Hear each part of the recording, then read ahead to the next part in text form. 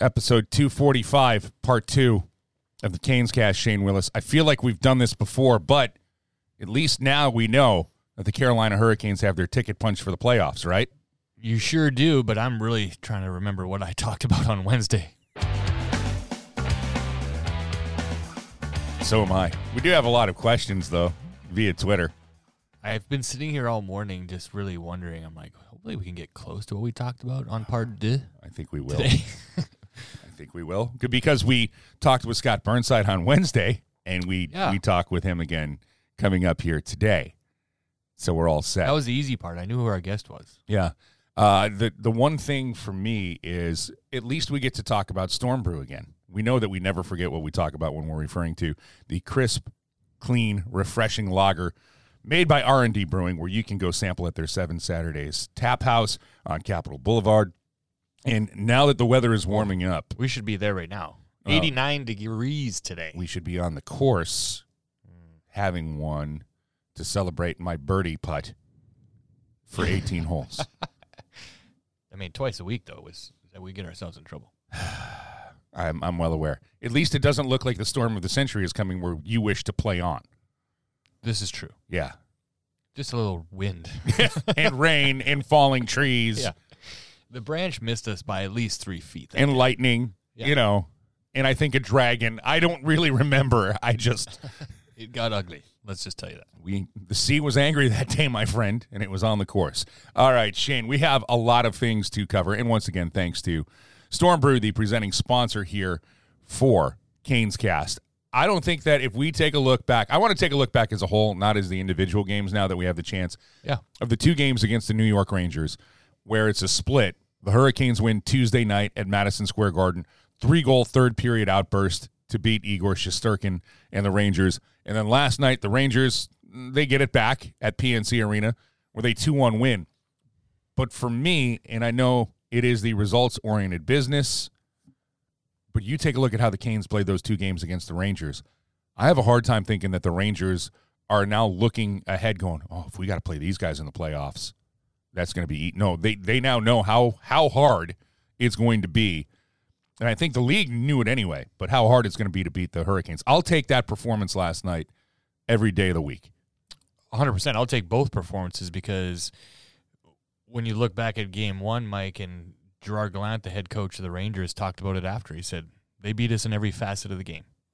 And when you have a opposing coach say that, you can be extremely happy with the win you had in Madison Square Garden and then play that way again. And the Rangers, again, you have to give them credit because they upped their game to win 2-1 here at PNC Arena. But I completely agree, walking away, it's about how they played.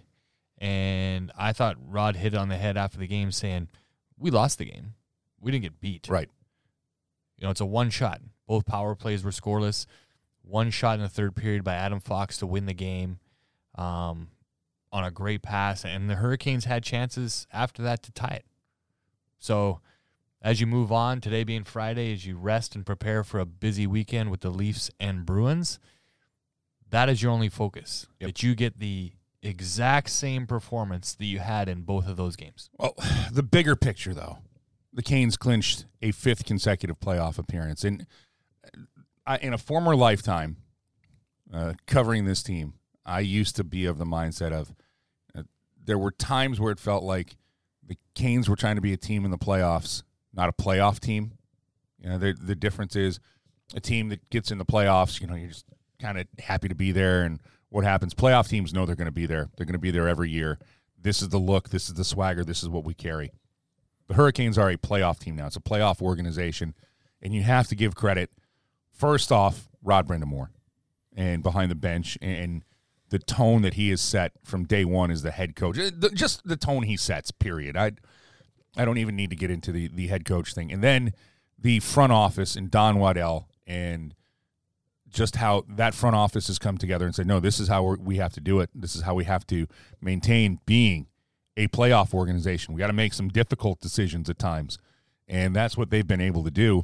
And now you have an organization, Shane, that every year, the only way you can win the Stanley Cup is if you qualify for the playoffs. Well, for 5 straight years, the Canes qualify for the playoffs. That is a far, far better thing, in my opinion, than just trying to chase the dragon and hope that you get in. Now you know that you're in. Now the question is, what are we going to do once we get to late April and how we play? And the way that this team plays, it's playoff hockey. So I'm excited to see what happens, and we'll talk about this with Scott coming up, and I think I'll pick your brain on it a little bit more. I just think, for me, the getting in part, that's the hardest thing. Where you fall into 1 versus 8 or President's Trophy or winning a division, it's important, but I think that maybe we put a little bit too much emphasis on certain things. If you're a good team, like Tampa, I don't think Tampa cares where they finish as long as they get in, because they know once you know how to win, you know it's about those 4 playoff series you have to play. And everyone starts back at 0. Right. And when I was thinking about it last night on the drive home, because you could see, as reporters told Sebastian Aho and as they told Rod Brindamore that the Panthers had lost and you'd clinch the playoff, they were excited. Yeah. But as Rod said, you check a box, and you look at the Eastern Conference each and every year, and this is how I thought about it last night. There's 8 seats at the table, and you always want one of those seats. Yeah. But now the Carolina Hurricanes have become one of those teams that it's not a sticky note on the chair. No, they're near the head of the table. Right? Their name is basically screwed on the back of one of those chairs saying Hurricanes. You put them there with Tampa, Boston. Yep. And so if you're in the Eastern Conference, when you come in every year, I really believe that there's other teams in the division, in the conference, that say, there's not 8 seats. There's 4 or 5. So we're fighting with everyone else to get in one of those 4 or 5 seats, because those other 4 teams, they don't go anywhere. And that's what you have to have. And I completely agree, Mike, that it's built from top to bottom. And there's been changes throughout the organization with new ownership with Mr. Dundon, Don Waddell taking over as GM and president, aligning the staff, making Rod Brindamore the head coach, and it flows throughout the organization. You see it on, I'm lucky enough, you're lucky enough to be in the office and see it on a daily basis. Right. And the fact that I love that the culture from the locker room flows in this entire building. And I think that's another big part of it for this city, for the community, and our fan base as well. It's the flow. You pay your quarter, you get on the carousel, it goes around and around. And up. Got to have the flow. Great flow. You have it. Good haircut, by the way. I appreciate it. Oh, you're welcome. I don't know if I call it flow anymore. It's just disappearing. No, yours is hanging on, buddy. But I love that point that you just made. It's through the whole organization where everybody feels like that. And I always go back to the Canes being relevant. I did an interview with Rod when he took over as the head coach, and he talked about he wanted to put pride back in the logo. And he was wearing a Hurricanes T-shirt. It's about that. It's about making it relevant. Well, you know how you make teams relevant in pro sports? You're in the playoffs every year. That's honestly, nothing else truly matters. You can have a superstar player, but if you're not in the playoffs, the player's relevant, your team isn't. The organization isn't. This organization is relevant now, and I can tell you that because take a look around the league at teams copying what the Hurricanes have done. Not just stylistically with how they play, but with their philosophy on players and drafting and trades. Like that's relevance in the National Hockey League. And you know what? They might not ever get the attention, but here's something in every sport, just so you know. In baseball, Kansas City, even if they win a World Series, will not get the attention of New York or Boston. It just won't. It's doesn't mean that Kansas City isn't a great organization when they're winning. Doesn't mean that their players aren't as good when they're winning. It just means that attention's always going to be there. But I would rather be a team that every year, like what Shane said, I don't have to look for the place card for, did we get invited to the dinner? No, you know that you're showing up. Here's what time dinner is. We expect you to be there. Every day in the summertime, I go to the mailbox looking for invitations, and nothing's ever there. Strange. Oh, I'll send you an invitation. You just text me out to show up. It's the same thing. But I agree. The invitation is there, and they don't need an invitation anymore. And you talk about relevance, and you talk about elite. And this organization is elite. They have elite players that lead the way. And there's a lot of people that just won't admit that. It goes back to, I think, whether you look at media or broadcast teams and things like that. It's just how they define the word elite. Right. To me. And we know because we see it every day. And other people just have different levels of that, but it's here. And it does take winning to get it. Okay, so you're a perfect person to ask this. You played for two similar NHL organizations, Carolina Hurricanes and the Tampa Bay Lightning. Both organizations, very early, had won a cup. The Lightning, before the lockout, they win in 2004. And then the Canes, when the lockout happens, they win in 2006. Mm-hmm. When was Tampa? Both those teams have won a Stanley Cup. Tampa won one first. Tampa was not considered an elite organization until they went on this run. Correct. And it's been, what, a decade of this run. Correct. It was, and they weren't even thought of as elite until they won back-to-back cups. Like, that's what it takes for places like, yes, for what Shane is pointing to, and I just want to drive that, when certain markets and media markets or certain media companies look at it. Yeah. When Tampa won their second cup, I think there was people that didn't know they'd won one already. Right. In 2004. Right. They're like, oh, now we're good. Oh, they finally won one. They won one before. I mean, that team was really good. St. Louis, LeCavalier, Brad Richards, Freddie Modine, Hobby Boulin, and Hobby. And it's the same thing here. And you have to have that. You don't need, and I think when you talk about inside a locker room, going from a player's perspective, coach's perspective, it doesn't matter outside of those walls what people think of you. You know, do you want to feel good? Do you want people to say everything, great about you? Yeah. But it comes from a belief in the room. And as long as you have that, and it's so tight that it's not breakable or can be fractured, that's what helps you win. And this team has that. As you move towards the playoffs, they'll continue to play that way. And you and I agree. Last night against the Rangers, you lose 2-1, but that is the style you have to play. And teams don't want to play that way. There's a couple guys in the Rangers that wanted nothing to do with that style last night. And they're like, there is one thing that I take out of those two games that is, for me, beyond encouraging. And, people are going to get fixated on matchups and whatnot. The Canes penalty killers in both games. Wow. Yeah, that's the word. They were wow. They were incredible. They were surgical Tuesday night at Madison Square Garden. But that 5-on-3, and yes, the Rangers had some good looks, and maybe they missed the net on one or two of those good looks, but Freddie Anderson made big saves. The three men who were out, and doesn't matter what the rotation was, when they needed to get to a puck and clear it. And it was a minute 50 of a 5-on-3, and you have guys who've scored 37 goals, 19 on the power play in Zibanejad. You've got Chris Kreider, who scored, 1 million goals last year on the power play.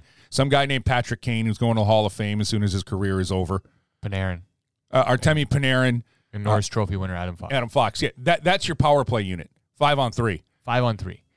And I agree, surgical Tuesday night in the Garden, holding the Rangers to the one power play, 0 shots. Yeah. That 5-on-3, I think they only had 2 shots, maybe 3. And again, I go back to the group they had on the ice. But here's another question, because we talk about the word elite. Yep. And the reason I bring it up, and we're laughing because we talked about this on Wednesday. It's one thing I was not going to let go. But the broadcast on ESPN was talking about Sebastian Aho and not using that word, saying the Canes don't really have that elite level guy. Well, we know Sebastian Aho, and everyone listening to this podcast knows Sebastian Aho is elite. So, remembering the fact that the second penalty for the Carolina Hurricanes was to Jordan Staal. Who came over the boards to start that kill, Mike? That would be Sebastian Aho.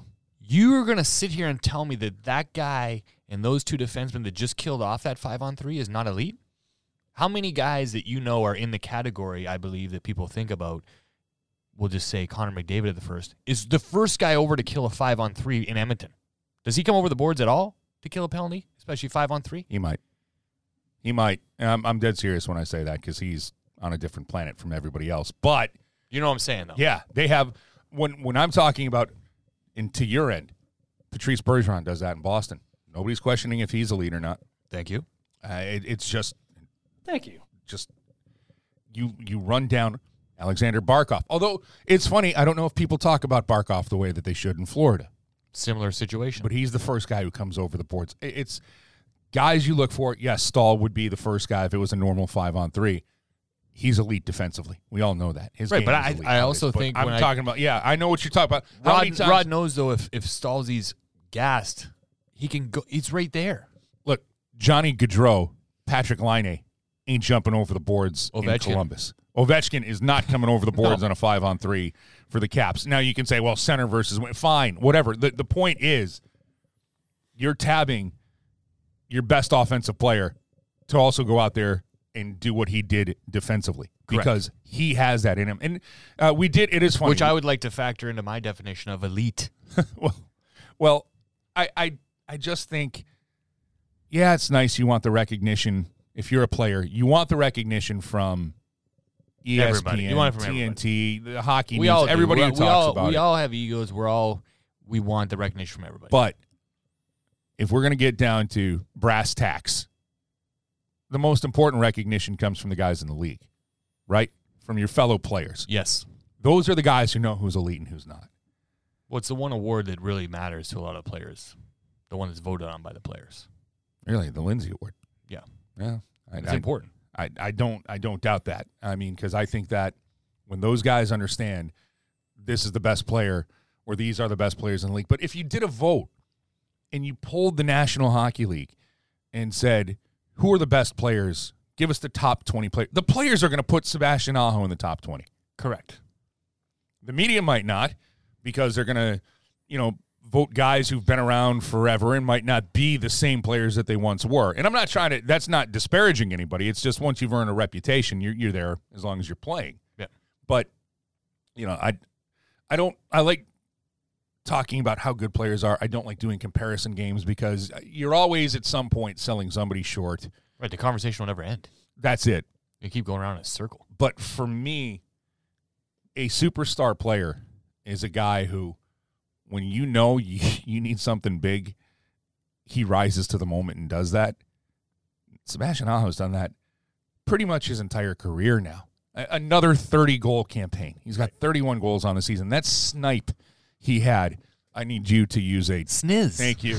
The word that you were using on Jalen Chatfield's goal. The sniz in Madison Square Garden. But I think when you look at certain teams, the way they play, it's not the focus on one guy. And that's how the Canes play. The focus is not on one guy. It's everybody has to play. And last night, and at Madison Square Garden. That was the message Sebastian said in his interview with Tripp.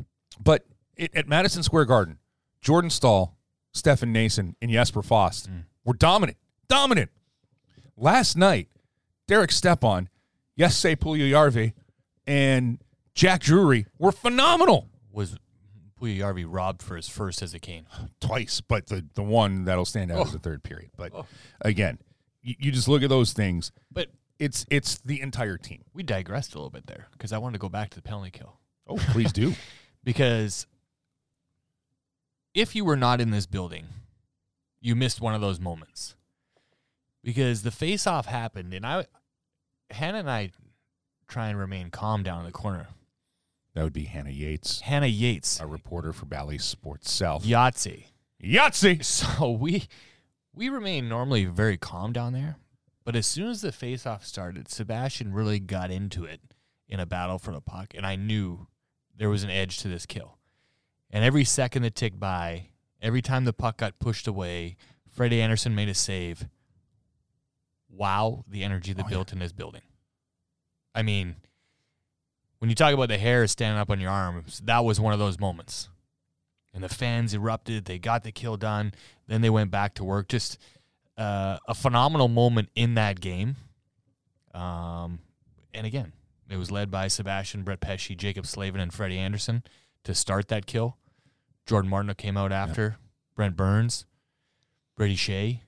So just awesome stuff in both games from the Carolina Hurricanes. Can I make it about us for a minute? What we do? Just to piggyback on your point. That's why it's important for us to be in these buildings, Shane. That's why it's great when we have you on the road for even the electricity there in the Garden. But for here, what you were talking about, there's always when you're calling a game, you can't come out and it's the last minute of Game 7 of the, third period, because where you're going to go as the game moves on. If you're starting up there, you got to stay there the whole game.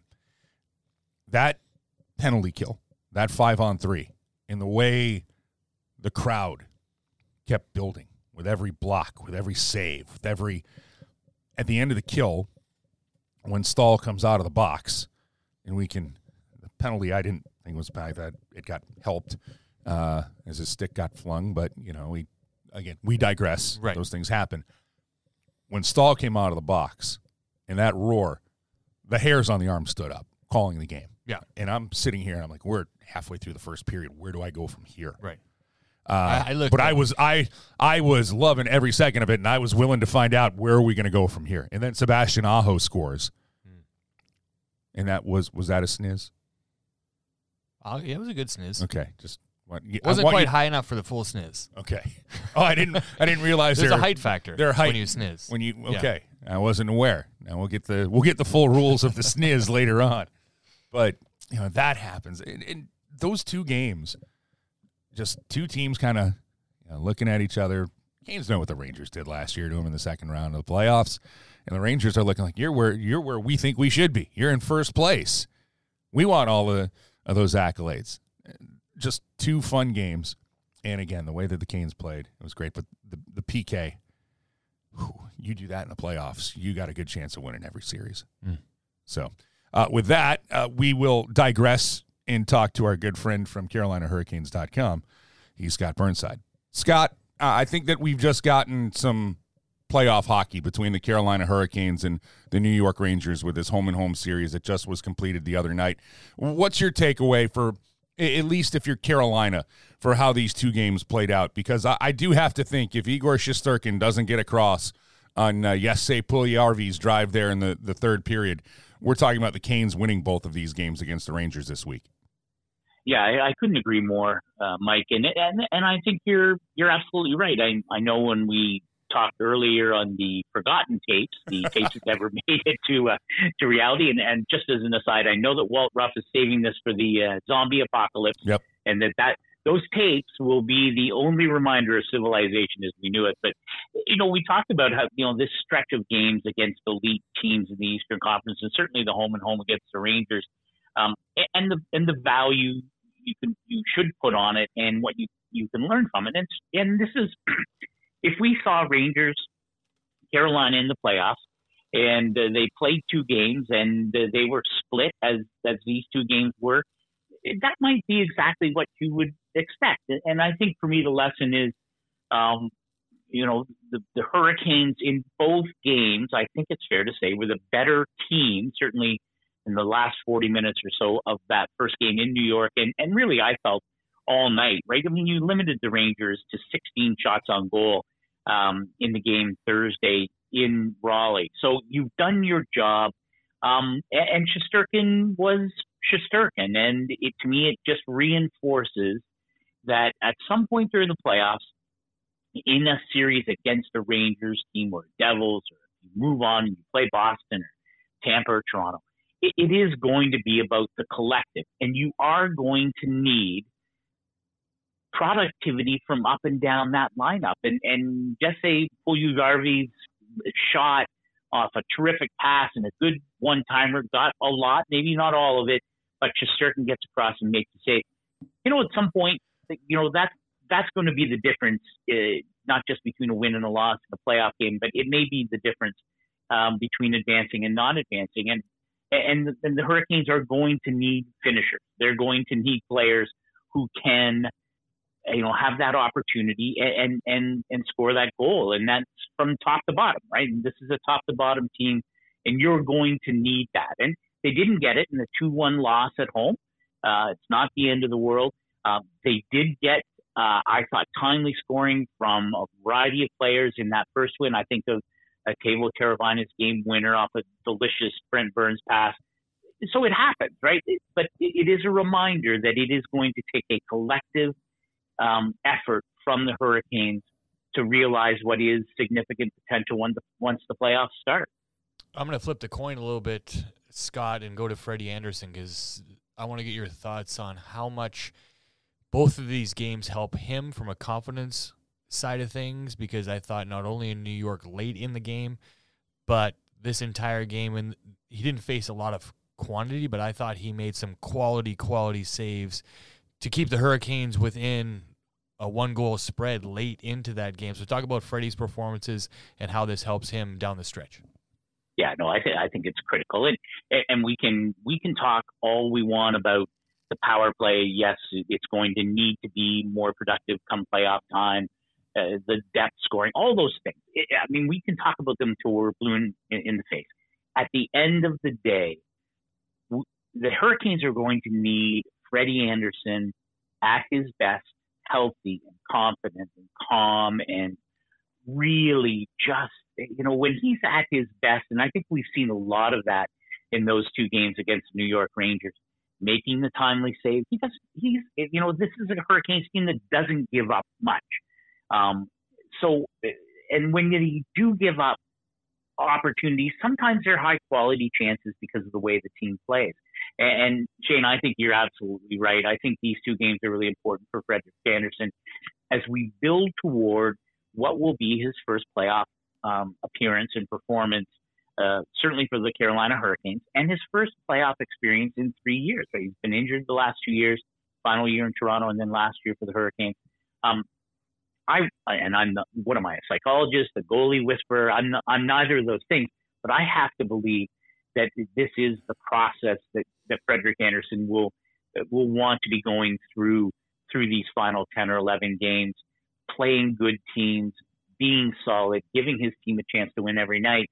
And he did that in both those games against the New York Rangers. Well, if you were a whisperer, you could make a ton of money, Scotty, not only in the National League, but in all youth levels coming up. Well, let me see. I'll see what I can do.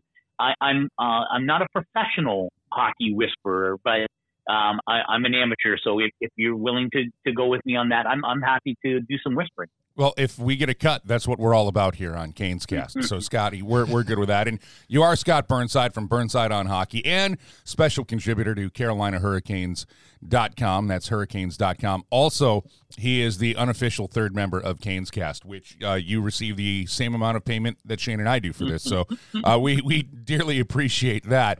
But, Scott, I think when we try to look at this Canes team, and I want to go bigger picture, the bigger picture for me is, despite the result the other night, the Canes have clinched a playoff berth for the 5th consecutive year. And no coincidence, it's every year Rod Brind'Amour has been the head coach for the Carolina Hurricanes. This team has made the playoffs. Big picture question. How important is Rod Brind'Amour to this team? And when you look around the NHL, is there a coach, and I know that Jim Montgomery has been phenomenal in Boston, but is there a coach that has a bigger impact on their team than what Rod Brind'Amour does here in Carolina? Yeah, are we going to tape for an hour and a half or 2 hours? And we're just on the segment on Rod Brind'Amour. And so, as you know, I'm old and have been around a long time. And so, I covered for ESPN the Cup run in 2006. And, I remember, being in the locker room at various times during that season, and Rod Brind'Amour, the captain, and coming off of big wins and immediately jumping on the bike in the gym and sweating it out post game, and conversations with teammates over the years, whether it's Matt Cullen or Brett Hedican or any of those players who were part of that championship team, and Rod Brind'Amour's importance as a leader. It has been a seamless. It's just been absolutely seamless.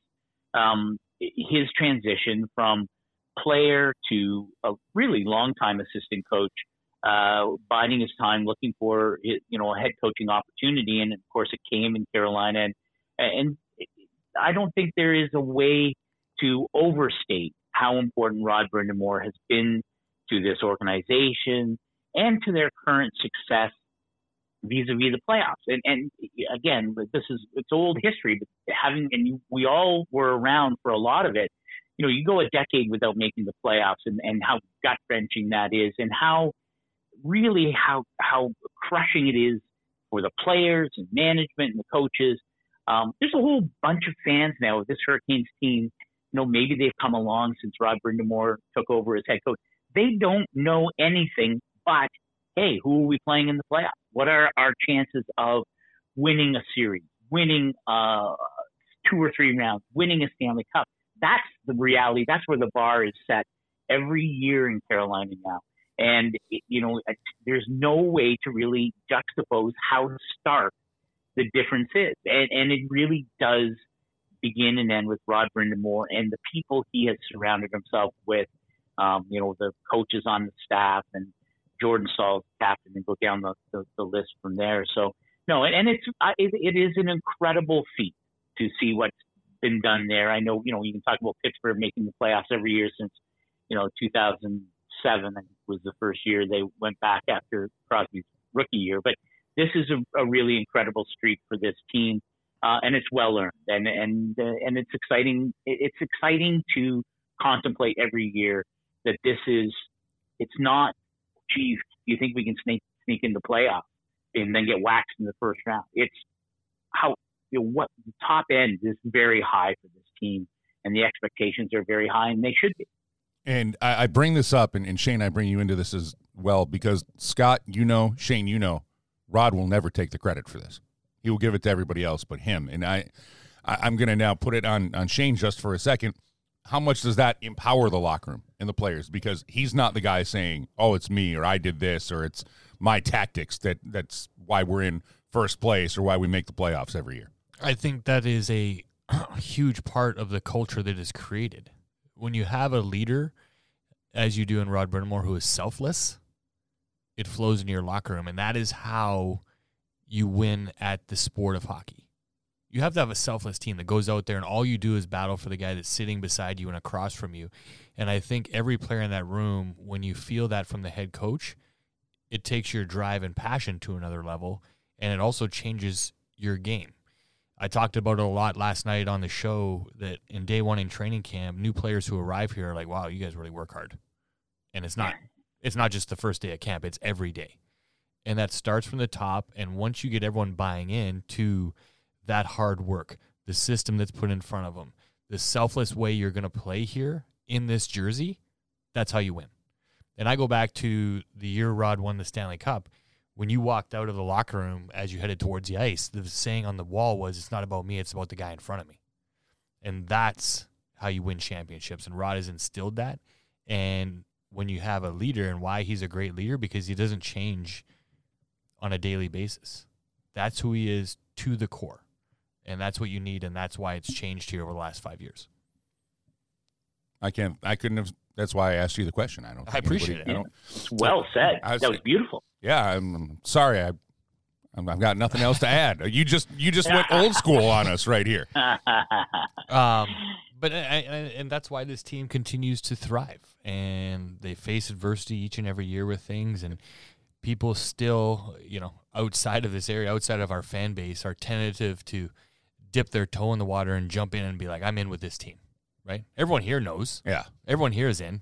And that's what I love about our fan base. And Scott, you look up and down, to me, really the Eastern Conference, and we'll talk a little bit about the Western Conference. I think we tend to look away from there too often.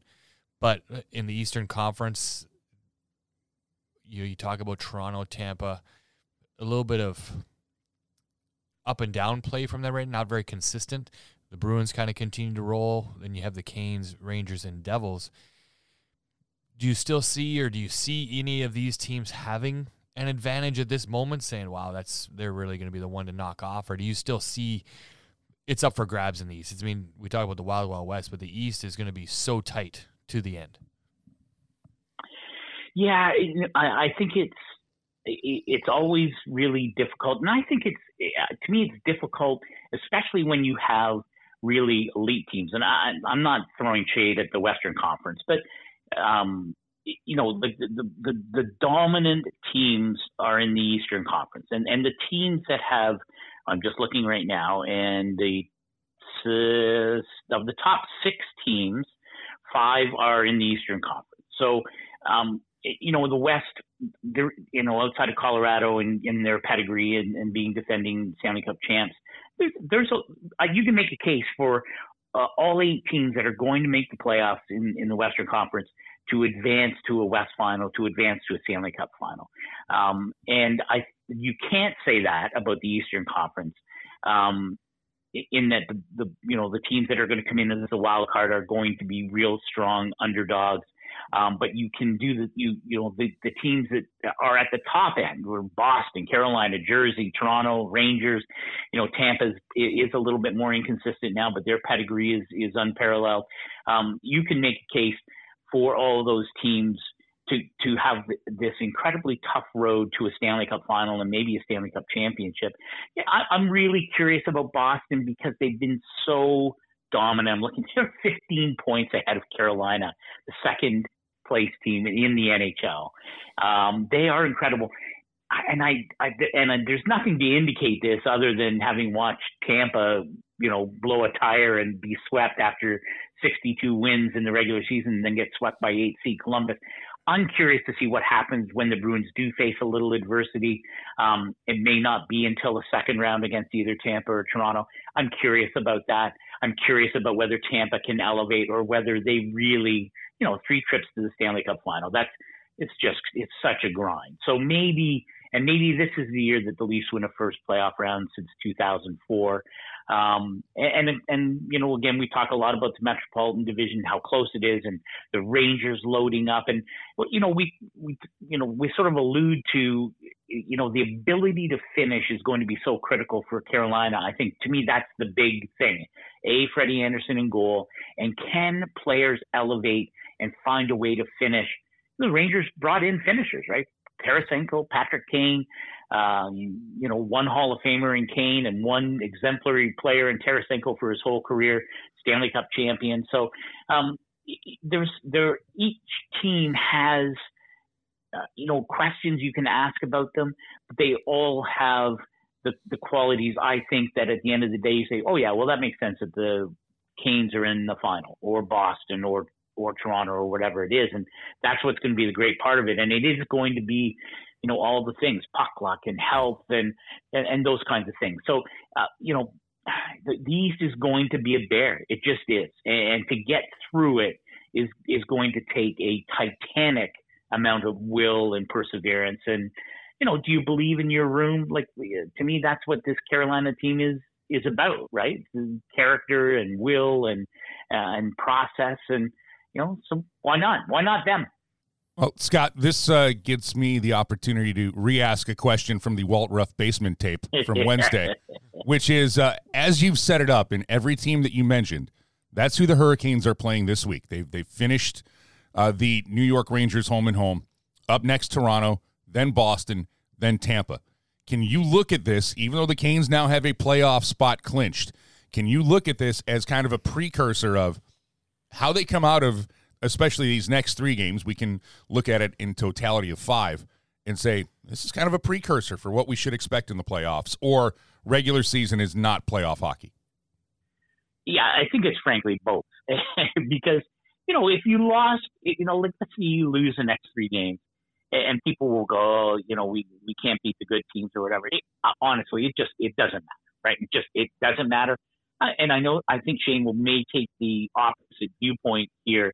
And yes, would it be nice to make a statement against teams that you might play? I think it's way more important, these 2 games against the Rangers, as we've discussed, because they are going to be potentially a first round opponent, potentially a second round opponent if the Hurricanes can hang on to top spot in the Metro, which I think they can.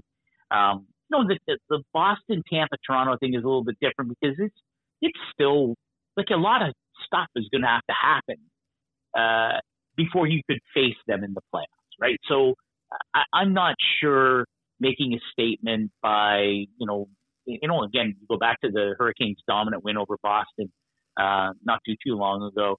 I think those are important, but I really don't think it has any bearing if at some point you face one of those teams in a conference final, because that's what would have to happen. So I'm sort of like, well, you want to win, you want to stay in first place. I think that's an admirable goal to pursue. So you want to win these games. And it's always good to size yourself up against, the elite teams in the NHL. But I think the games against the Rangers are probably more they carry more weight than what is ahead against the Atlantic Division powers. Shane, you've already had the Frank the Tank answer to James Carville from Old School earlier in this conversation. Do you have a rebuttal? I think it's important. I kind of half agree and half disagree. I think it's important because I think we're looking at this, and when you look at the schedule, and it's a very tough schedule right now, and I love that these Hurricanes are about to play Toronto, Boston, Tampa after following up the Rangers in 2 games, but after that, you still have 11 games. I think it's still early to be saying, we got to start making the statement now, right? There's still a lot of time left for things to change, to get on different roles. What I feel is extremely important and why I've loved the last 2 games against the Rangers, one, the comeback win in New York. Yep. Hearing the words from Gerard Gallant, the Rangers head coach, after saying they were the better team, they beat us in every aspect. Then here at home, to once again see the Hurricanes play that style and come up short. And I do love what Rod said after. He said, we lost this game. We didn't get beat. Yeah. And that, to me, is the most important thing as you go through these heavy, heavy games, and then even the rest of the season in April, to be playing exactly how you want to play, making statements like that. The Rangers didn't walk out of here high-fiving, being like, we got their number. We don't, because they were like, whoa. We got 2. We got have 2 to out play of like here. that Yeah. in order to win. Yeah, There's a couple guys in their room, Mike and you and I were talking earlier. They were going, I don't really like playing like that. Yeah, This is no fun. Yeah, but the Hurricanes do think that style is fun, and that's why they play it. And so I think that is the most important part to me as you look at these next few games, to see the exact same effort, win, lose, or draw, as you face Toronto on Saturday, outshoot Toronto 30-16, and you do that on a nightly basis, your win column is going to be a lot heavier than your loss column. All right, here's a bigger question, and I wanted to jump in after both of your guys' answers. Good stuff too, Scott. Appreciate it. Which is, you want to win as many games as possible. I'm going to state everything that's obvious here. You want to win divisions. You want to have the most points, right? You want to have home ice. That you want to be the best in the league. Thanks, Captain. No, here's where the underlying question comes into. In the grand scheme now, not back in the day, not 20 years ago, not when Gretzky played or Gordie Howe, or not even when Lemieux played, not even maybe at the start of the Hawks or Kings run in the 10s here. Does it matter as much as it used to have home ice advantage in the playoffs? Or it's what matters is you're healthy and your goaltending is good and everything else will just sort itself out? That's what I'm kind of driving at, because, Scott, you're right. People are going to do hand-wringing if you don't win these next 3 games. But really, does it matter, because the Canes are in the playoffs? Like, the goal is you have to get the ticket into the second season. The Canes have that ticket. They're not going to back off. They're not going to change any different in these final 11 games. I'm just asking a dead serious question, because I think Tampa kind of showed us that a few years ago. Does it really matter to have all of those accolades heading into the playoffs? I think for me, the important thing is, how healthy are you, and are you playing? Like, if the Canes play like that last night and lose every game the rest of the year, I still think that they've got a shot at winning the Stanley Cup, because that's how you have to play to win the Stanley Cup. Very long question with lots of threads to pull here, guys. Lots of nooks and crannies in that question. Yeah, and you actually answered it too. That's kind of good. But let me answer first, because I'm curious to know what Shane thinks about this. And I'm curious to see what Rod Brind'Amour does. Again, now you've locked down a playoff spot. I agree that, Mike, that yes, you have to be healthy. Your goaltending has to be good. You want to be, I hate that term, peaking at the right time, but you want to be in a nice rhythm heading into the playoffs. And I think it might be important for some of the players who haven't been in the lineup and aren't playing every night. Do we see some lineup manipulation down the stretch? Because at the end of the day, does it really matter? Yes, you'd like to finish in first in the Metro, and you'd like to have first home ice advantage at least through the first 2 rounds. Of course, it happened last year, and in the end, it didn't. Home ice advantage didn't carry you into a conference final, right? You lose Game 7 at home to the Rangers. So I think it's a relative thing. Yes, it would be nice to have it. At some point, you're going to have to beat both New Jersey or the New York Rangers to get to a conference final. So if you finish second, I don't think it matters as much as I wonder if Rod will try and get players into the lineup who haven't played a lot. And I wonder if you're going to, especially given the injury to Svechnikov and the demands on players like Aho and Netchas and Jarvis and the players who are going to have to deliver the points, if you give them a rest. So, and I'm actually going to get to a question. How do you feel about that, Shane? Like, if you're Aho, you're as fiery a competitor as there is. If Rod says, you know what, why don't you take tomorrow night off? Take this game off, and especially given the last 7 or 8 games, which are, I hate to say this because you get beat by lesser teams, but they are against non-playoff teams for the most part. Is that okay? Like, how would you feel about that, Shane? The load management. I do think it's okay. I think these guys, again, when Rod Brindamore talked last night after the game, he's like, we just checked one of our boxes. And the players know that as well. So when I go back to my comment earlier on talking about playing selfless, a player will take the night off because rest is important and more important to the team than me trying to get another assist or another goal on my side of things. So I think players here would realize that, and it really all depends on how the player is feeling. Like, I think if someone is really on the edge as a player, you're going to realize it and take the night off. So I think everyone has that buy-in. It's just a matter of making sure you're doing it the right way and managing it the right way to continue to play the same way. Because I think it's so important on Game 1 of the playoffs that you are at your best, not only health-wise, but team structure, play-wise as well. So I think players would be into it and look at it the right way. And again, I go back to the communication from the coaching staff and the players. Everyone's on the same page. There's no different books being read in there and then all of a sudden be like, what chapter are you on? Why would you ask me to do that? I think everyone knows and everyone feels the same way. They trust Doug Bennett. They trust Bill Berniston. They trust the equipment staff with everything they do. So I think the players, that's part of buying in. Going back to what Mike talked about, I think playing well, and I'm going to have to disagree that I would not be happy if they lost the rest of the games going into the playoffs, because I think part of that, when we talk about mojo and things like that, and I do think home ice advantage is important in the sense of a Game 7. And I just used the Rangers as an example because they were here last night. Would you rather be playing Game 7 in PNC or Game 7 in Madison Square Garden? Now, the Hurricanes have a tremendous road record.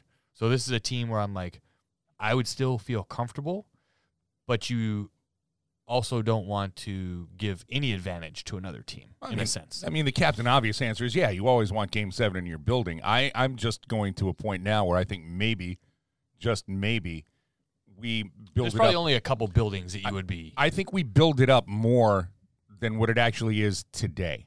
Because you take a look around, look at the road records of some of these teams. They're incredible. I mean, it used to be you win the majority of your games at home, 500 on the road. That's a hell of a season.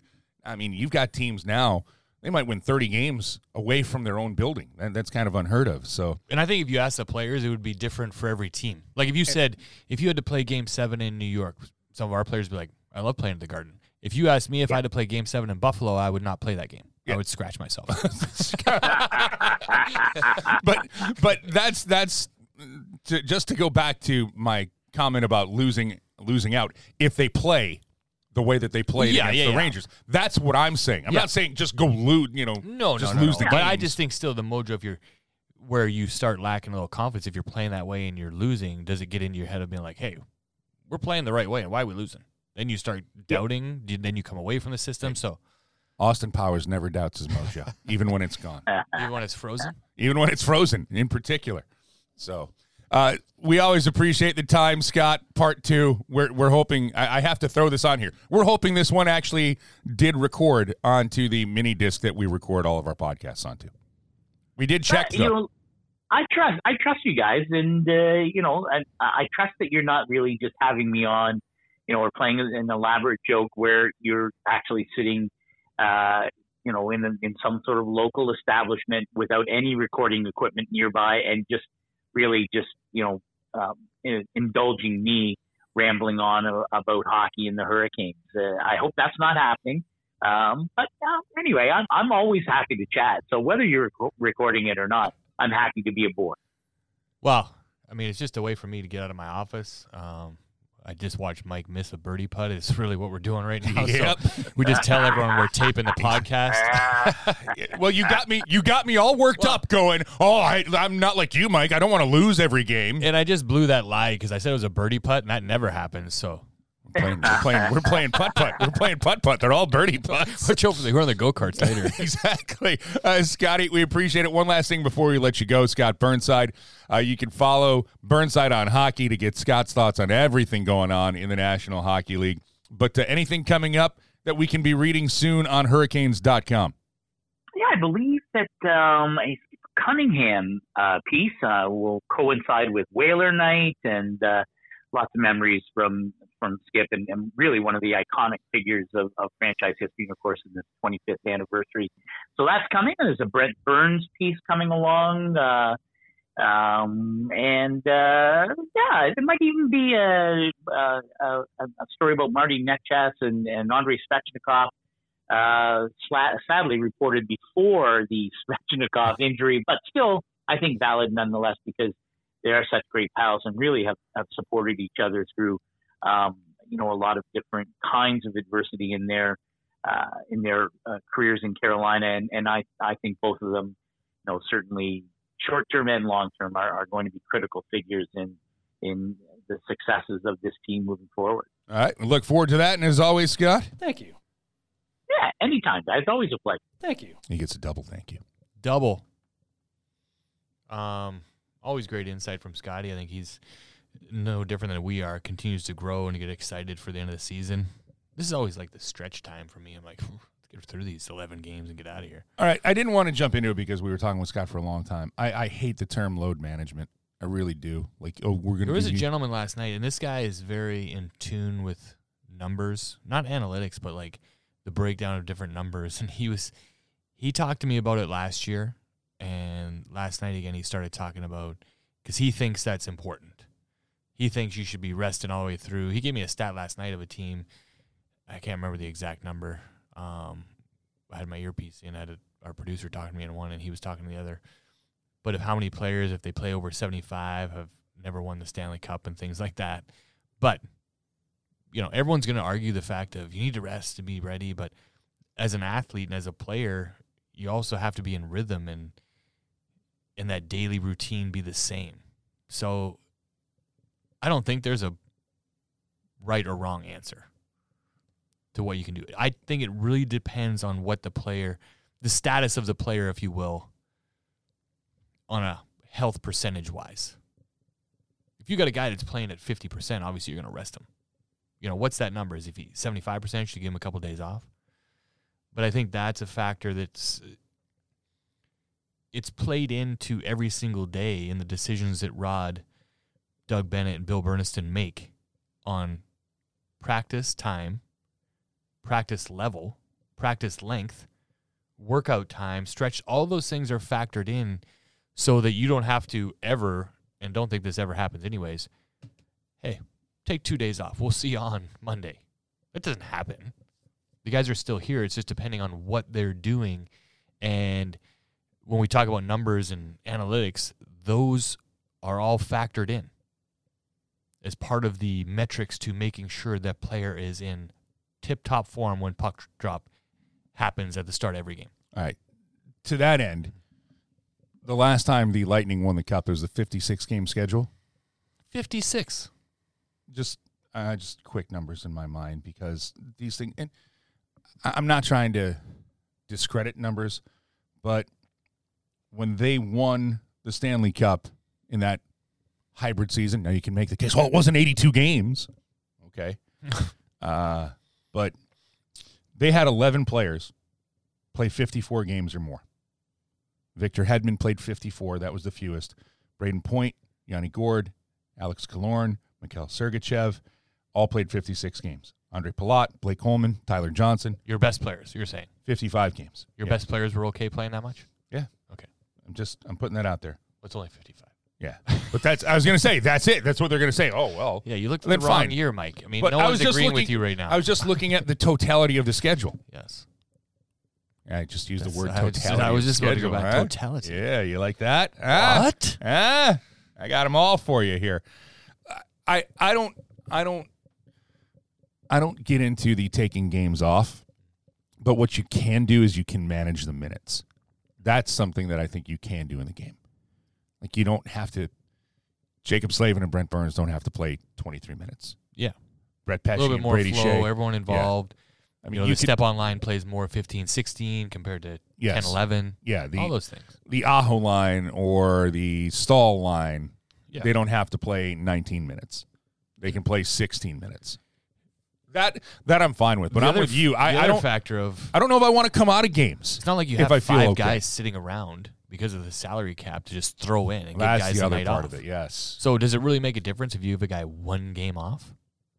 1 game versus, are we talking 3 or 4? Well, again, it goes back to a percentage value of what the guy's at health. What if a guy has a work ethic? He's like, no, I'm healthy. I want to play. What if the player says I want to play? Then you play.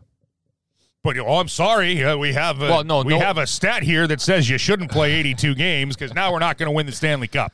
Well, I mean, it depends on if you're a big numbers guy or not. Well, I'm turning to a guy who played in the game. Oh no, I stand. If I'm 100%, I'm not coming out. Yeah, well, you can manage my minutes and, just let me play in the power play. I'll be fine with that. We know that no. But all right, you know what? I'll even subscribe to that theory. Shane Willis, you're a specialist tonight. Coach, I'm going to play. Do I have to go in the corner? That was my whole career. Rod. I was going to say. Okay, I take it back. Thank you. We got a bunch of questions to get into. So, oh boy, yeah, for a second time, by the way. Yes, for a second time, by the way. Some people have resubmitted. I'm going to give the exact same answer. You should. That's what it's all about. If you are ready, we have a question about injuries. So we'll get to this one right away. Eddie Kane, what's recovery timeline for Svech? Same question for Patches, Matt Pacioretty and Svechnikov. Please, when you're submitting questions, please use full names. Yeah, I think. Let's go, Kane. So thank you, Eddie. In a perfect situation, Eddie, you'd love to see both these guys step on the ice during training camp next fall. Yeah, that would be in perfect mode. And I have to do this now. Everybody recovers differently. It used to be like, hey, if you had a knee reconstruction, remember those? It used to be a year. Factor in the number of how old the guy is. Yeah, a year then plus. Everything changes. And, now knee reconstructions, you're seeing guys back in 6 months. Right. Well, that's the other thing you talk about. Oh, ask the guys if they want to sit out a game. You think players are sitting out. You look how fast they're coming back. It's because they're hungry. They train extremely hard, and they're like, banging on the door saying, put me back in. And, the Achilles injury is a 6-month recovery time. That's what, that doesn't change, Eddie. So both guys around in great spirits. Yes, that's key. Yeah. Always key. Daniel Wagner, why does it feel like we need to play a perfect game against the Rangers to get the win? They seem to get more puck luck, or am I just underestimating their talent? You're underestimating their talent. And I don't think you need to play a perfect game to beat the Rangers, but you have to stay out of the penalty box. That's one. Yeah, that's the hardest part, I think, about last night's game. When you lose 2-1, there's no glaring errors that they make and you lose, but that's why you can walk away and be like, it was a great hockey game. That's the nature of sports. Sometimes it's not about that they played way better. I don't think they got puck luck last night. I thought Shesterkin made a couple huge saves to keep his team ahead of it, and it could have gone either way. That's one of the ones that can turn either way, and you walk away and be like, what a game. Yeah. I'm with you. Touchy subject. This is from Echo Ruin. Echo. Yes, but do you think the Rangers are told to hit our rookies to try to get us to retaliate? Jarvis in the playoffs, Drury last night. But on a less weird note, do you think we're better equipped mentally for the playoffs than last year? I like to think so. This team is always equipped. Yeah, I'm correct. not worried about that. They were equipped. People forget they won a playoff series last year. Yeah. They beat the Boston Bruins. They beat the Boston Bruins last year. Yeah. In the playoffs. Did you call that game? Yeah. Did you call that game? I think yes. Yeah, I think we did. Yeah. In Game 7. Yeah. We called it. And that was, were they not mentally equipped for that? They just snuck by. No, they're mentally equipped for it, period. Sorry, this one's got my Dander coming. Yeah, really got fired. I was going to also say, no, they don't hit our rookies. I think that is a level. When you play the game, you know where the younger guys are. Yeah. And in a hard game like that, you lean on them. Right? You're trying to get those young guys to make mistakes. I didn't like the call on Drury, by the way. Oh, the cross check at the end? No, okay. My problem is when you say they're told to hit the rookies, that's not Jimmy Vesey's game. The hit that he put on Jack Drury. It's not. So and the crazy part is him and Jack are buddies. Yeah. Harvard guys. Brady Shea and Jesper Fost are great friends. Let's go back to the bubble and the hit that Brady Shea laid on Jesper Fost. Correct. So, no, they're not told to hit rookies. They're not. And Seth Jarvis last year, by the time the playoffs rolled around, he wasn't a rookie anymore. He was a guy who was scoring points. He gets to the front of the net. So I get the question, but those days, was there a time and place, Shane, where, hey, hit this guy, see what happens? Well, because your teams were built differently. You could do that. It wasn't just hit this guy, or a lot of times, remember, coming into this game, strong message sent from their head coach. So, one, you better answer the bell and play harder and more physical than you did the night before, but it's also, whenever you see hits like that, a team's trying to gain momentum, right? Yeah. They're pushing a little bit. How do we get it back? Someone's going to take a hit and get run. And that changes momentum. You can feel the energy on the bench. All right, Shane. Good answer, by the way. Appreciate that. Thank you. Thank you. This one from Canes Chaos. Whose game has the most need for next gear as we approach the playoffs? I always, I get the question. I wouldn't use next gear because I think everyone's, and we just saw in these last two games, played so hard. Yeah. I don't think it's a gear. I think if you think of which guy could get hot, right? Which guy you want to get hot? I thought Freddie Anderson was hot both these games. I thought defensively in the penalty kill was hot. I'd like to see the power play get hot. Yeah. Right? And that could be anyone. You want everyone to start scoring, right? You're going to have tight games. Sebastian Aho scores, Marty Nate. That's what I want. You always want sticks to become red hot. I think they're all in top gear. I thought these guys look great in both those games throughout. And we talked about the step on line playing some great quality shifts. Yeah. Every defenseman, Freddie Anderson. So that's what I look for. This is, even though we have Canes Chaos, which was a very odd name for your parents to name you, but we like it. The way I'm looking at that chuckle actually makes me laugh maybe almost as hard as your laugh does. I think you're looking for like a player in points. For me, it was Teuvo Teravainen. I think he's getting red hot. And that's a huge goal he scored against the Rangers. You're looking for guys like that. But it's not just, again, it's not going to be one guy. It's not going to be like, if all of a sudden if Seth Jarvis scores every game from here on out to the end of the regular season, it's not going to be he's on the next gear.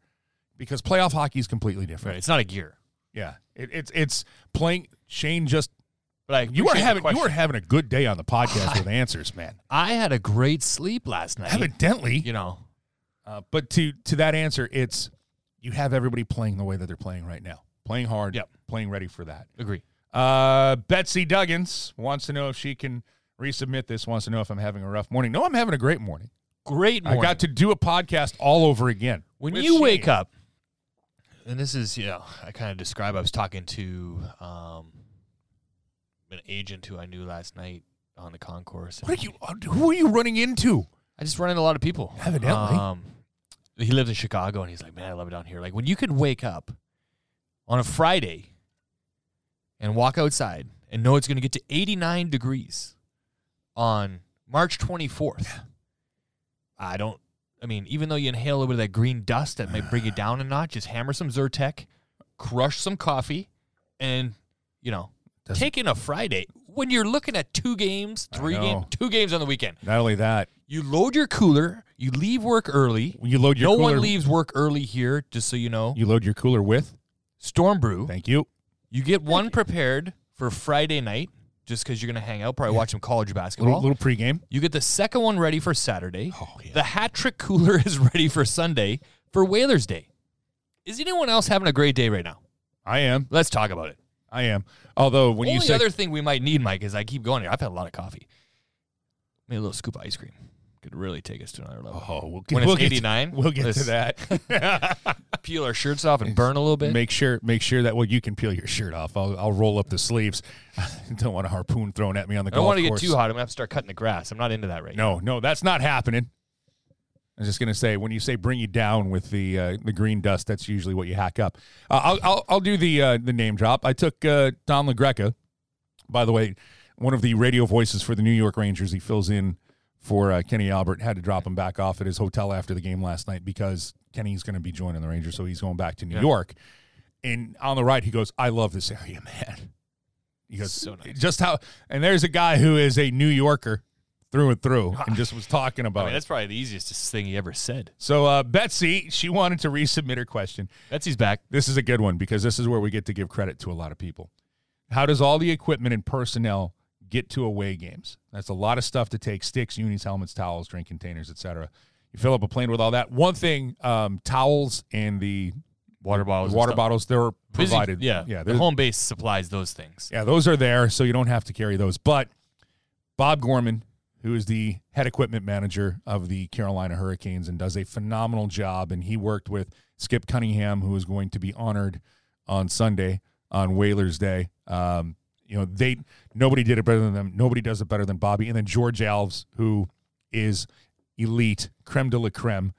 And then Nick Waugh, Patrick Buds, but it's also Matty Aiello, the assistant athletic trainer, who helps. And everybody pitches in. It's a full group effort to make sure that the equipment gets to where it needs to go and it's in the right spot for the guys. And you told the stories about what these guys do, and they will never, and I don't think people understand, ever get enough credit for how hard that job is and the hours they put in during the course of a season. Yeah.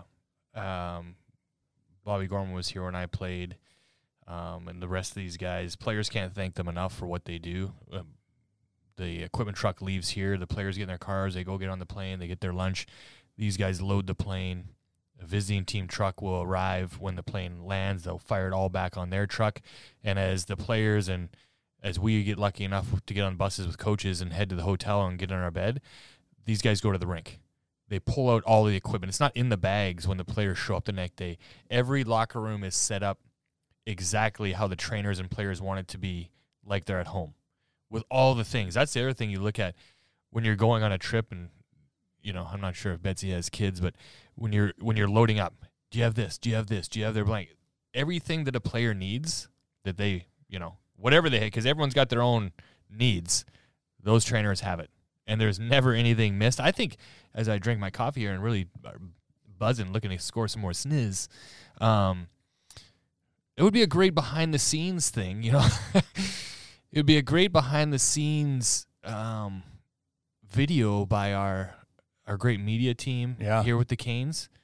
Maybe do a 24/7 with Bob Gorman and the staff.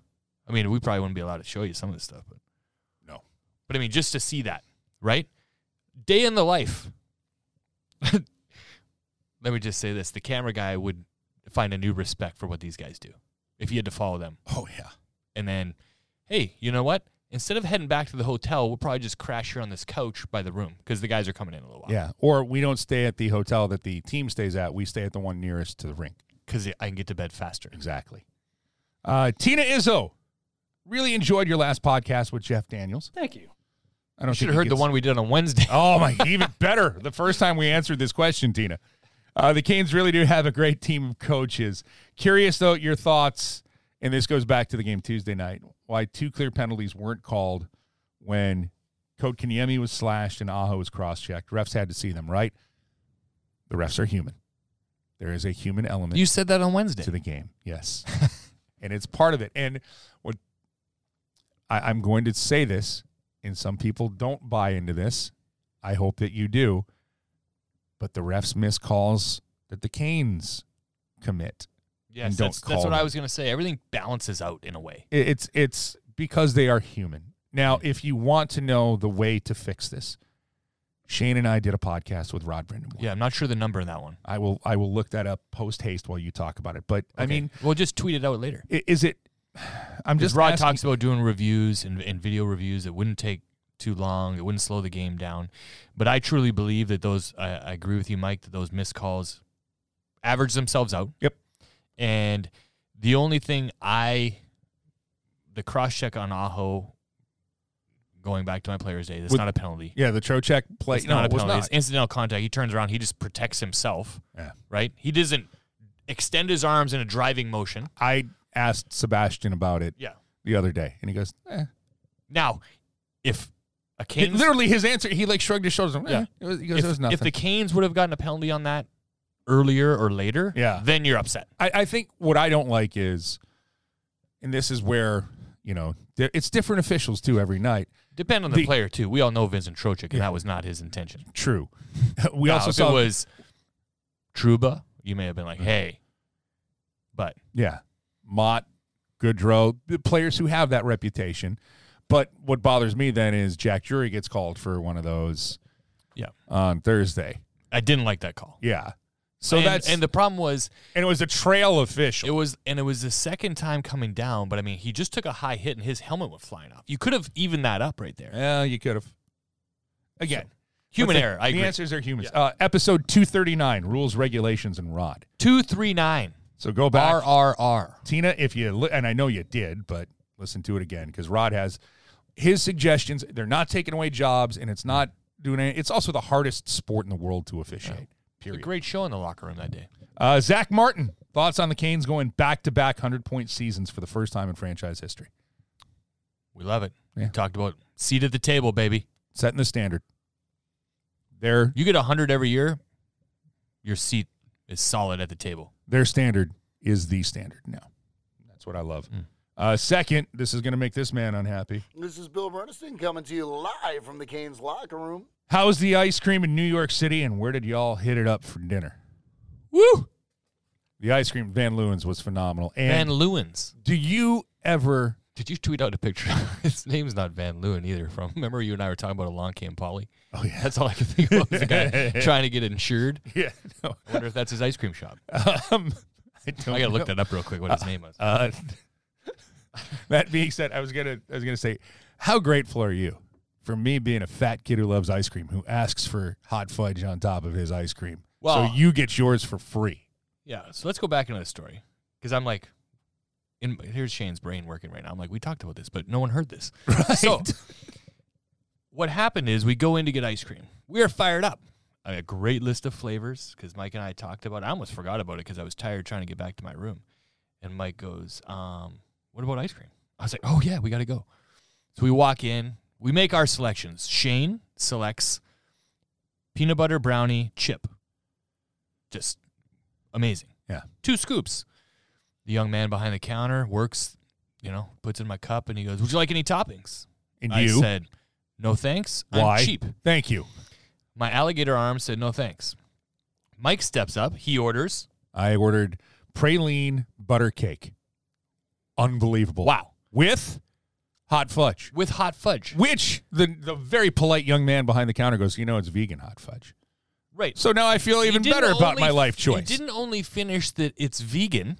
He goes, toppings are free today. And looks at you and goes, why didn't you get one? Because I've never been in your store before and you didn't tell me. Obviously, I handed my cup immediately back to him. Yes, you did. And joined you in the vegan hot fudge. And it was delicious. It was good. By the way, what a way to pad off the pancakes that we had. It was a 3-block walk to the ice cream shop. It was. Well, a New York City block is a longer block. And we burned those pancakes off because they were so loaded for sugar. I mean, it went right through me. Yeah. Well, that's why I turned the wrong way. Didn't get directly we did take to the an extra block. Those were top 3 pancakes, right? Easily top. Apologies to Bill Bernstein, but this is Bill Bernstein top coming 3 to you live from the Canes locker room. Pancakes ever. And apologies to my mom. Right, I got to apologize to Mom because, your moms make everything great. Yes. Well, Mom can be in the top 3. Yeah. We didn't say where these were in front of. Where can I find this guy's name? But it was, the pancakes were good. Dinner was, we went to an outstanding Chinese restaurant. Was it Chi? Chai. Yeah. CHI. I have not gotten the full. Leland Van Loo. Leland Van Loo was the guy I'm thinking of from Along Came Polly. He was the daredevil trying to get insured by Ben Stiller. What's the ice cream place? Van Leeuwen's. It might be his. That's why I'm laughing. Leland, we appreciate the ice cream. Great job with the ice cream. Chrissy wants to know, who is the most underrated Canes player this year, in your opinion? There's a underrated is, it kind of goes back to what we were talking about with the ratings, like who's a superstar, who's elite, and all that. Yeah. But if we're talking about underrated players, Jalen Chatfield. Yep. I thought he's been phenomenal. Played in his 100th game in the NHL the other night, his 82nd with the Carolina Hurricanes, and he has been. Can we throw Brady Shea in there? Has he been underrated this year? I always want to throw Jordan Stahl in there because I just don't think he's ever appreciated enough. For what he does, the coach appreciates it. The players, the league does. Our whole team, from ESPN's perspective, is underrated. Well, that's there. You go. Done. Answered. Thank you. Well done by you. Thank you. I had to get that one out of the way. Now I have a whole bunch of people trying to sell tickets on my situation. Whoops. For Canes games? Yeah. Why would you sell those? I have no idea. Just show up. Well, you can't come to the game. All right. Well, this was a response to something else. So 2 days of Twitter feed is just getting really messed up. Right Paul Lawson wants to know who forgot to press record the first time around. Look here, Paul. Scottish man. You wee beastie. We pushed the button. Everyone said that to me. They're like, who forgot to push? I can see that it's red. I make sure every time Mike hits it, it's red. Yes. It's glowing. When we take out this little thing called an SD card, why is it so small? We can't tell if it's on there. I know. I'm not a computer guy. We did test it today, though. Yes, we did. We made sure. Yes. If this doesn't happen today. If this doesn't happen today, I am no longer recording Gainscast. Until we get new equipment. Yeah. Kevin Swank. Seeing Jordan Martin create chemistry with whomever his line mates are is quite impressive. He just seems to make everyone better. Question for Shane. Who else on the team creates chemistry like this? And who was great at that when you played? Great question. Or who you played with, I should say. Yeah. So, love the response of you answering your own question of Jordan Martinook and what he does. Thought his energy was huge last night. I think that's when you play with a guy like that, it just opens up the ice for you. When he's buzzing, using that speed, creating turnovers, any offensive guy or shooter wants to play with him because you know you're going to have opportunities. So I think he does that. I think Marty Necas and Sebastian Aho are guys that do that because of their elite level skill and what they can do to open things up. When you look at guys I played with, obviously I got to immediately think about the guys I play with the most, and Rod Brindamore and Marty Jelena. The chemistry we had, go back to two guys who worked harder than anybody, played physical, created turnovers. My job as a shooter was to find an open area to get those shots off from that hard work. Play with a guy like Ron Francis, just the vision and the way he can pass. Yeah. I think when you look at elite level shooters, you go back to Alex Ovechkin, who I think everyone has turned to say he will break Wayne Gretzky's record. The chemistry he's had with Nick Backstrom his entire career. Right? Yeah. The way he passes. Yep. Almost Gretzky Curry-like. Different game, but Adam Oates is a guy who I think of. Adam Oates, Cam Neely. Yeah. Too short of a career, by the way, by Cam Neely. But Adam Oates and Brett Hull. A Sure. passer like that where if they can set up a sniper for what kind of You shot. look here, Ronnie Francis, Jeff O'Neill. Yeah. Right? If you Jeff get was a shooter. If you get a guy who puts it right there and you can go sniz. Yeah, when they land flat, sniz is pretty easy to do. Way better. Especially with the sticks they use nowadays. Way better when you say it. Storm Cellar, do you believe that we'll see Jamison Reese or Max Lajoie added to the roster for the playoffs, with the Wolves likely out of the race? Those two guys playing well, I would think it might benefit them both to have some time around the big club. Yeah, the taxi squad will be back. Yeah. Always. The Black Aces are always there. But when you say roster for the playoffs, yes, it'll be for the playoffs. Yeah. So not before. You got to remember, salary cap, everyone's pressed up against it from moves they made and injuries. So I think we'll definitely see some of those young players around. It's important for them to see the atmosphere, skate, whether they're with the team or after. And it goes back to those guys' focuses of being a sponge, right? Taking everything in, everything they're learning from Bill Burnison each and every day, because you can start your summer training, Right. basically. Oh, yeah. You know, what can I work on when I get out of here? So important piece for those young guys that are in Chicago right now. Best medium meals in the league besides PNC. Well, it's not Madison Square Garden. They don't even offer one. This is Bill Bernstein coming to you live from the Canes locker Anytime room. food is mentioned, we're going to drop Bill here today. I do not. I don't get very many, so you take this question. I don't eat the medium meals anymore because I don't eat before games. Like, for everybody wants to know why. You know, because I used to, on the reporter role, I used to eat. But I only had, brief appearances in the play-by-play role. I am fearful of two things. I will eat something and it'll be stuck in my teeth, and then, of course, that goes on the internet, and the internet's forever. And I have teeth where it's just going to happen. Sure. That piece of spinach is not going anywhere. Well, I'm sure your partner, Tripp, would tell you if it was there.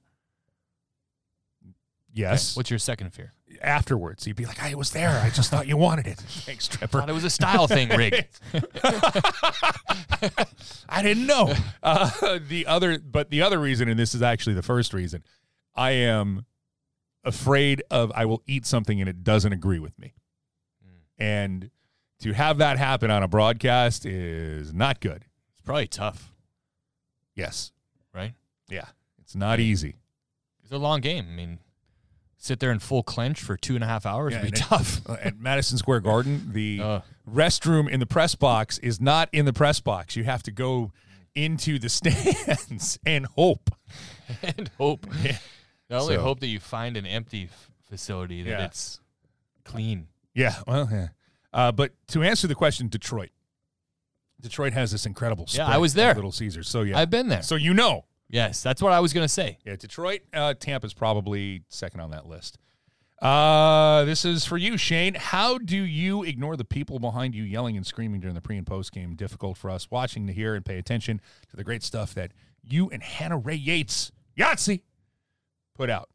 Most of us wish they'd move it. Well, happy mom. Hey. That's a great question. Probably the most asked question I received. I was going to say, you and I dealt with it, and now it I actually continues. enjoy the crowd as a former player. It's what kind of fires me up and kind of gives me the energy. Hannah does a great job with it because she wears 2 earpieces, and it helps block it out. Yes. I agree with you. I love the energy. I love the noise. What we've started to do, and our stage manager, Jess, who takes such great care of us, likes to fire the crowd up. But I actually talked to her last night, so maybe you notice a little bit of a difference. Let's talk to the crowd before we come on. Let's get that initial roar, but let's bring it back down to a very, not quiet, but a normal kind of room, because that is what we're trying to do, right? You're at home watching the game. We're trying to give you the breakdown of what we've seen and what happened and all the behind-the-scenes insight. So for you, we're going to continue to work on that. There's just no room for us to push the people further back because there's an entrance to the Arena Bowl right behind us. But we're going to work on keeping it to an area where you can still enjoy our commentary. There you go. Let's keep it with the TV side of things. This is from Carl. Hey, Mike and Wilbur, any idea if the Canes games are shot in 4K? Also, the NHL put out a video asking players what their stick flex is. Any idea what the flex of some of the Canes players uses? What's the highest or lowest? Flexi. We'll get to, first off, 4K. I don't think that ours is 4K. It's HD. I think national games are 4K with the equipment. I think we're getting to 4K. We are. So Maybe. And stick flex, I defer to you, Shane. Okay. I deferred to the 4K because I was lost. Well, the funny thing is the stick flex, we did have this kind of be brought up at Madison Square Garden. You were talking about. Yeah, we were watching Burnside was preparing some new weapons in the hallway, and I had talked to Tripp, and I said, I looked at Brent's stick in the room one day, and I couldn't even bend it. Like, it was so stiff. I think the lowest flex for a guy is around 75. Highest flex would be in the hundreds. Again, everything changes. 105. Okay. Ooh. Maybe 110. And that's basically like concrete to me. Every player is different and why they like it. Different shooters, different feel. Kick points is a real thing. So is the kick point more in the middle of your stick? Is it more in the bottom, close to the blade? So many different factors in technology. Again, when you talk about guys working on their craft And we know how much Andre steps on the ice to shoot pucks when he's healthy. That's another thing they're looking at, right? Let's try this stick. And it's funny, though, and was it last year or 2 years ago we saw it? Was it Brady Shea was using somebody's stick, right? The guy's going through, not feeling it. And all of a sudden, you're going out, you're like, I kind of like your curve. I'm going to use your stick in practice today. And you get a little feel for it, and you change things up. Paul Coffey, one of the greats who was here for a short time. I remember getting called up, and Koff was great with all the young guys. But walking out behind him to practice, he'd be standing at the stick rack. I'm like, what are you doing? He's like, I don't know. I'm going to try some of the stick.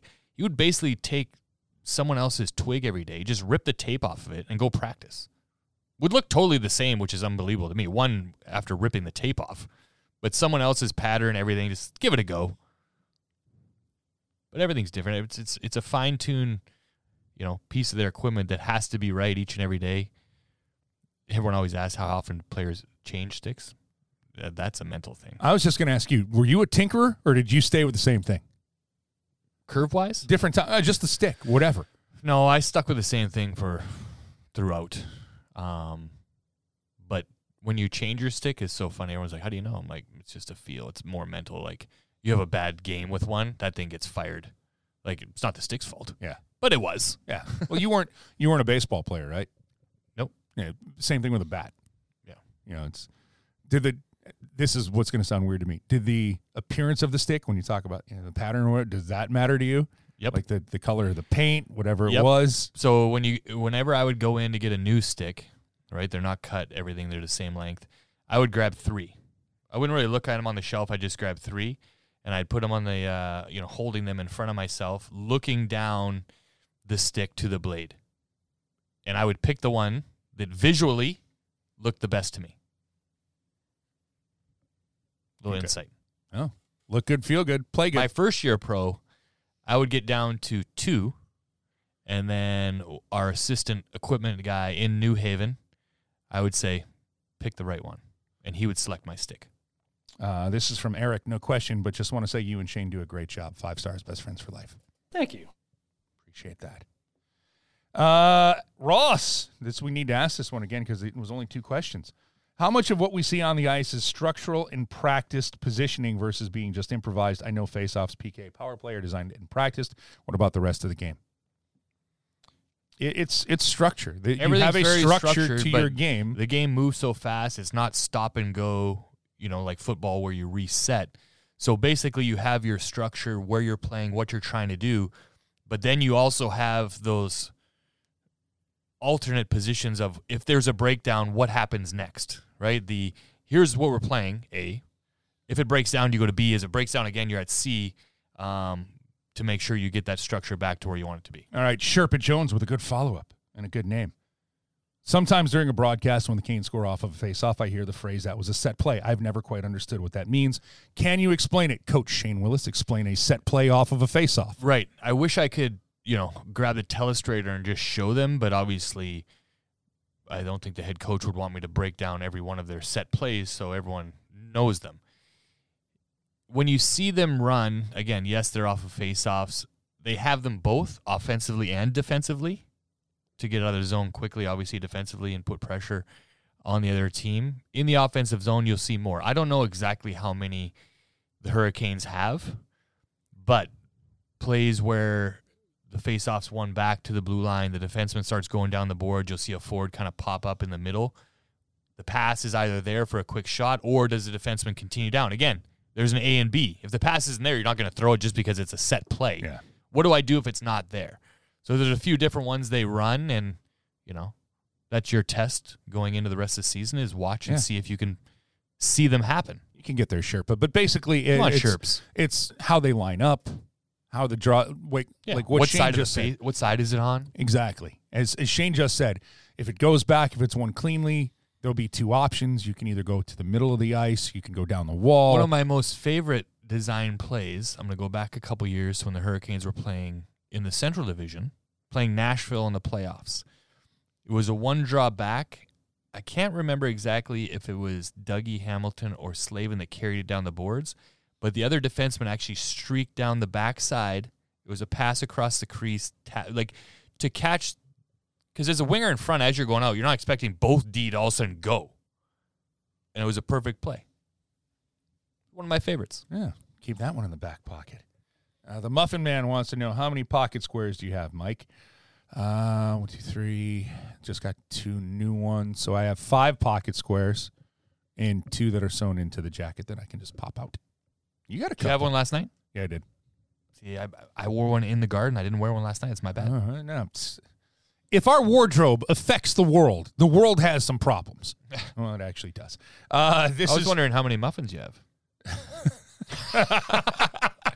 Well, I could answer that question because somebody wants to know where's our favorite coffee to get in the triangle. And for me, it's Groovy Duck.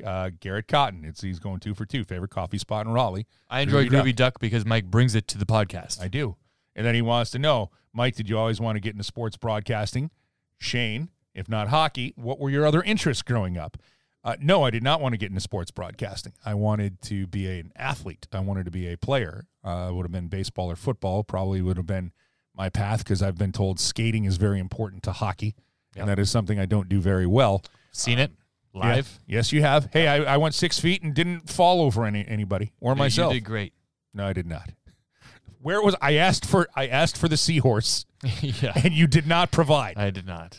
So, just if I can get the turtle, I'll move my way around the ice quite fine. No, I wanted to be an athlete. When that wasn't there, I actually wanted to be a columnist. I was going to be a writer, and then writing, you have to spell words correctly, and that's a bit of a problem for me. Yep. In autocorrect does not help me anyway.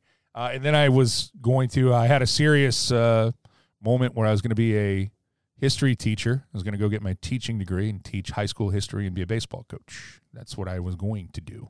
But instead I injured my knee, didn't play football, walked into the student-run radio station in college a billion years ago, and here I am. Here we go. How about you, Shane? Well, I would have been a good history teacher. I mean, it was as crazy you said. That was number 1 on my list. Get out. History teacher. Shane Willis. Canadian history. I'm just kidding. My dad and my alma mater listening are laughing right now. They're like, he's so full of it. It was not a history teacher. So, obviously, playing hockey my whole life, you have those dreams and goals. But the other thing, and this won't be a surprise to anybody because I love my other role with the Carolina Hurricanes and working in youth hockey and working with kids, not only in sports, but when we go to schools, all of those things. I grew up working at a hockey school, so I always had great connections and a great, ability to connect with kids. So I thought being a PE teacher, I always had great connections with my PE teachers, probably because I thought that was the best class in school. So I thought about, going down that path and becoming a teacher in some way and continuing to have that kind of effect on kids back home. There you go. So yeah, we both would have been with a minor in history. Both would have been in the educational field, yeah. So, minor in history. I did not actually. I took history courses in college. I took a couple of teaching courses in college. I'm actually not that far. Well, probably now I'm a million miles away from it. I wasn't too far away from getting a teaching degree, but here I am now. Much better. Caswell Kaniak, has anyone from the Canes PR staff reached out to Bob Seger for an official Chatmandu rendition? Perhaps just invite him to perform at a Storm Surge instead. Only problem with that is I'm fairly certain Bob Seger is a big Detroit Red Wing fan. Yeah, but they stink. That is true. Caswell also doing a good job. He CC'd Trip Tracy on this one. If anybody could make it happen, it's Trip. Yeah.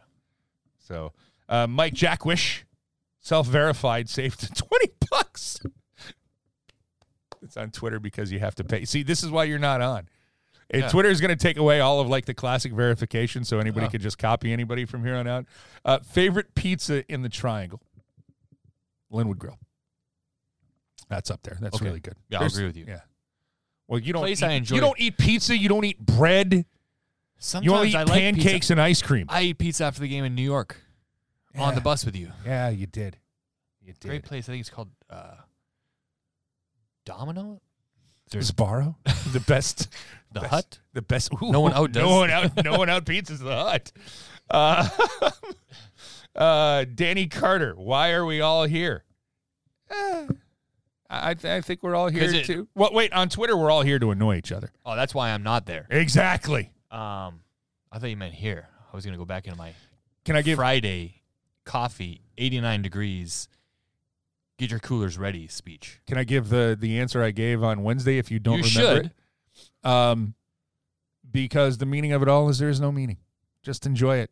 Just go out and do your best and have fun. And that is the meaning of it all is there is no meaning. Is from the movie The Legend of Bagger Vance. Yes. You got to go and find that swing. That's it. Go out and find your swing. I think you lost it, sir. Oh, I never had it, sir. Let's see here. Over the last 25 years, which Canes jersey do you like the best? Broadcasting, I do love the 25th anniversary. The Reds, the numbers are super easy to read, but stylistically, I do love the black with the 2 storm flags on it and, the little Easter egg of the state of North Carolina in between the 2 flags. I think that one looks, it's just sharp when you see it. I do have to say, though, I do love it when the green whale come out as they will on Sunday. And then we have one of these. If you like it, you can take it. If you don't, send it right back. Dave Patchen, Jesse Puljujärvi will score significant points in the playoffs. I mean, we'll take it. Obviously taking it. Can I say yes-a? Yes, you should. I think it fits right there. The only thing about I really wonder if he scores that goal last night. If Shesterkin doesn't get across, does that kind of take any of the weight the off monkey of off of the back, as you might say? Yes. Hey. This is a question from Tuesday's game, but I think we can bring it back. Howie DeWitt. Take me in the locker room, second period intermission at Madison Square Garden. What's the discussion? Is Rod up there on a whiteboard talking strategy, or is it quiet and everybody's resting? Always wondered what goes on in the Canes locker room during intermissions. Okay, so here's the question. We all have this thought process from every movie we've ever seen that there's always like speeches and everything going on. Sometimes it's a 50-50, right? Sometimes the coaches are in there and things are happening. Most part, guys are just kind of relaxing, resting up. The message is always my first thing is don't overthink this. The message is always way shorter than you think. But going back to Tuesday, it was a quiet confidence. I think they were playing at the right level to know they had the confidence to come back in that third period. So I think that was the message, right? And Rod talked about it after the game of we really stuck with our game plan. And that's all I would have to say. We're right there. We're knocking on the door. Stick with it. Believe in what you're doing right now. Let's muster up another level and win this hockey game. It would have been simple. Less than 2 minutes of a conversation. Yep. Rupik. Why don't the players like to call the coming back from injury jersey yellow? Because yellow, throughout history, is a color that is associated with, and if you watch cartoons as a kid, and Shane and I'm way old, but remember Yosemite Sam? You yellow-bellied, lily-livered. Yellow is a color that is usually associated with fear or cowardice, so nobody really likes to be called yellow. That's why. So it's the golden jersey. You just move on from there. I was trying to I'm also searching again. Yes? I was trying to think of the movie. Oh, here we go. The other movie I was thinking about, I said this on. After Van Loo? After the Van Loo. It was a Disney movie. Mm-hmm. Inside Out. You ever watch that one? No, I did not. But is that the one where the emotions? Yeah. Yeah, in your head. Like it's a solid movie. Yeah, and I think yellow is fear, right? Blue is sad, red is anger, green is happy. Might have brushed by that one. Disney movies and I don't have a good history. I've told you this before. Why not? Because I had a run of going on dates in high school and college. Like Disney movies were big things, and like immediately afterwards, like, thanks for the movie, we're breaking up. It's funny, on this movie, yellow, I don't know if it's yellow. Yeah, yellow's joy. Really? Yeah. Okay. Red's anger, blue's sadness, yeah. Green is disgust. Oh. Okay, yeah, envy. That makes sense. Jim Ramsey, has Rod's system that he wants the Canes to play evolved at all over his 5 seasons as coach? Simple answer on that one, Shane. Yes. They're always looking and managing games of trying to figure out how do we take the next step. There's no content in that room of we're good enough. What are you changing? And I think that goes back to the other factor in that question right there. Every other team is changing. So if you don't, you're behind. Zach Palma, who do you think the biggest X factor will be going down the stretch the last few games? Why is it Jalen Chatfield? Let's just take this as a chance to appreciate Jalen Chatfield one more time here on this podcast or podcast, either way. Thank you for that. Thank you. Really official. This one from Dean Plunkett. The NHLPA released their player polls. Vegas was voted the favorite city to have a day off. Dean is Canadian because he put an unnecessary U in the word favorite. Thank you, Dean. Thank you. Considering Rod's famous focus on preparation training, post-game routine, and team structure, what are the rules for the days off in Vegas? There are no rules other than don't be an idiot. Correct. That's it. And then Dan Burniston. This is Bill Burniston coming to you live from the Canes locker room. This might be where we end this one. Okay. What are both of your top 3 Billy Joel songs in no particular order? Wait. I'm Mike's looking at me right now because I pulled up my phone. You should. I am horrible at name that tune. That's fine. Mike found out in New York as he just continues to every song that comes on, he rips out with the name. I know it's not, and this is where head athletic trainer Doug Bennett will get mad at me. It's not We Didn't Start the Fire. That's not in the top 3. It's not? Not in mine. No. I Yeah, have Piano Man?